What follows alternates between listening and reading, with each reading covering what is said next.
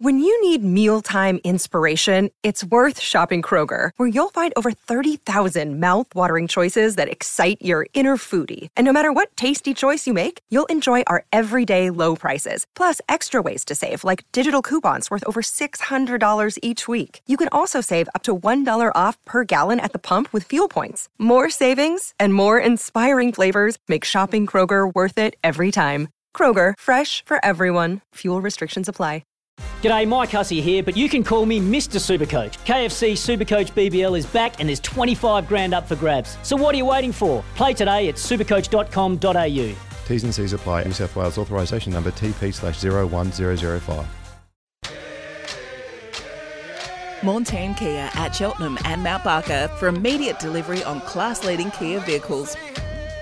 Tyre Power, here to help you stay safe on the road. Breakfast with Andrew Hayes and Bryce Gibbs. I'm better than ever, and I'm looking at you, I'm better. Poll's going very well on Twitter at 1629 SENSA. Just throwing the question out there: could we normalise man-catting? Yes, we man-cat is the slogan.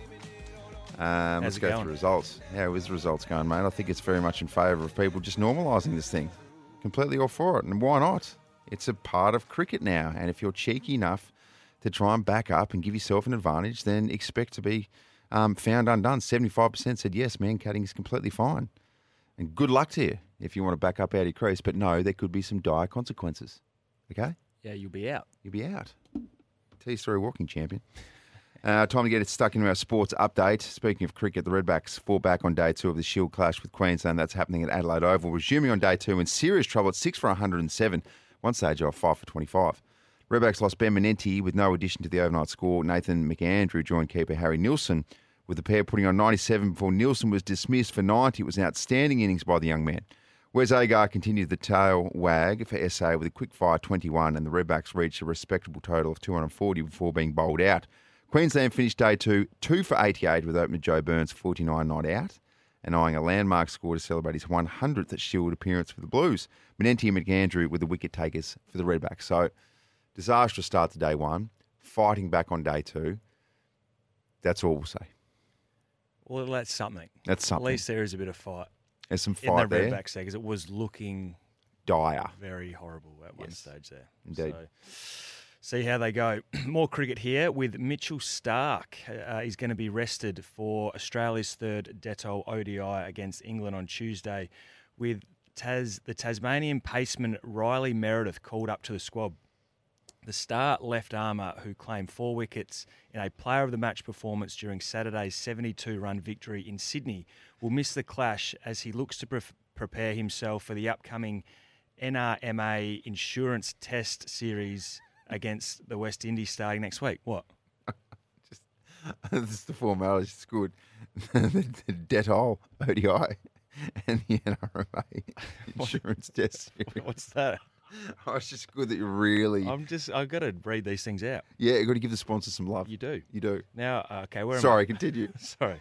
So all-rounder Ashton Agar will also miss the final ODI as he joins the Prime Minister's 11 squad for their tour match against the Windies starting on Wednesday. Newly appointed captain Pat Cummins will likely return to the ODI side in Melbourne after sitting out Game 2 over the weekend. However, Agar's departure could open the door for Meredith. There you go. This is the Dettol ODI Series 2. Thank you very much. Sorry, I've missed the line again, didn't I? Game 3 today at the MCG. Ooh, jeez.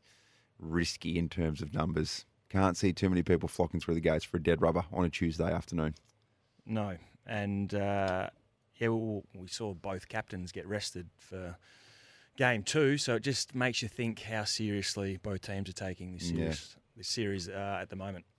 David Warner has unloaded on Cricket Australia for the traumatising delay in making code of conduct changes, which have opened the door for the batting star to overturn his lifetime leadership ban. So on Monday, Cricket Australia confirmed it had approved changes to its player code, allowing players to apply to have a long-term sanctions modified, and Warner will take up the offer in order to either overturn or at least change the terms of the ban handed down for his role in sandpaper scandal in 2018.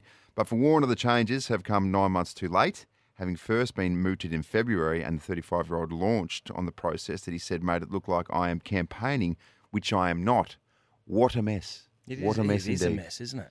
And why is Steve Smith absolutely not just being pushed straight into the role? Does he not want it? There's in terms of the leadership things happening behind the scenes with Cricket Australia, it is a massive mess. And he's starting to sit there and going, oh, wait, hang on, did we overreact to the sandpaper scandal? And did we purely react and do things which we thought the public would go, okay, great, that's a good way to handle it? Maybe they did. Yeah, well, yeah. It obviously was a little bit of an overreaction. And don't get me wrong, what they did wasn't great. It wasn't good. And they deserved their whack, and they did. They copped a ban. I just don't think they deserve that sort of whack, particularly when it's prevalent amongst cricket. This wasn't a bunch of cricketers placing bets with Indian bookmakers. Yeah. This was something that, and it doesn't make it okay. I know that, but the punishment didn't fit the crime, is what I'm trying to say. Yeah. Well, he did. He was quoted saying that he isn't a criminal, David Warner. So he makes a lot of sense there. Bit of NBA now. Australia's NBA star Ben Simmons has recaptured his confidence, which is perfect timing ahead of a return to his former franchise, Philadelphia, to face a hostile reception from the disgruntled 76ers fans. Simmons produced his finest performance for the Brooklyn Nets on Monday, dropping 22 points and shooting 11 from 13 from the field. He also added 8 rebounds, 5 assists and 1 steal in an impressive 34-minute stint that helped the Nets claim a 127-115 win over Memphis.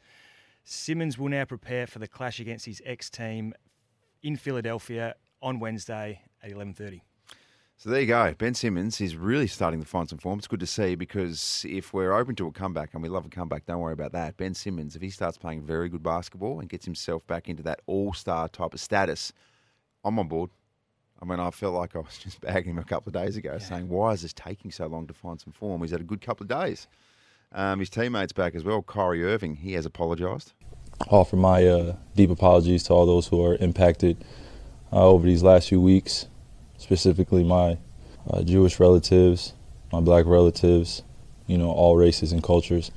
I feel like we all felt the impact, and I don't stand for anything close to hate speech or anti-Semitism or anything that is going against the human race. And I feel it was necessary for me to stand in this place and take accountability for my actions.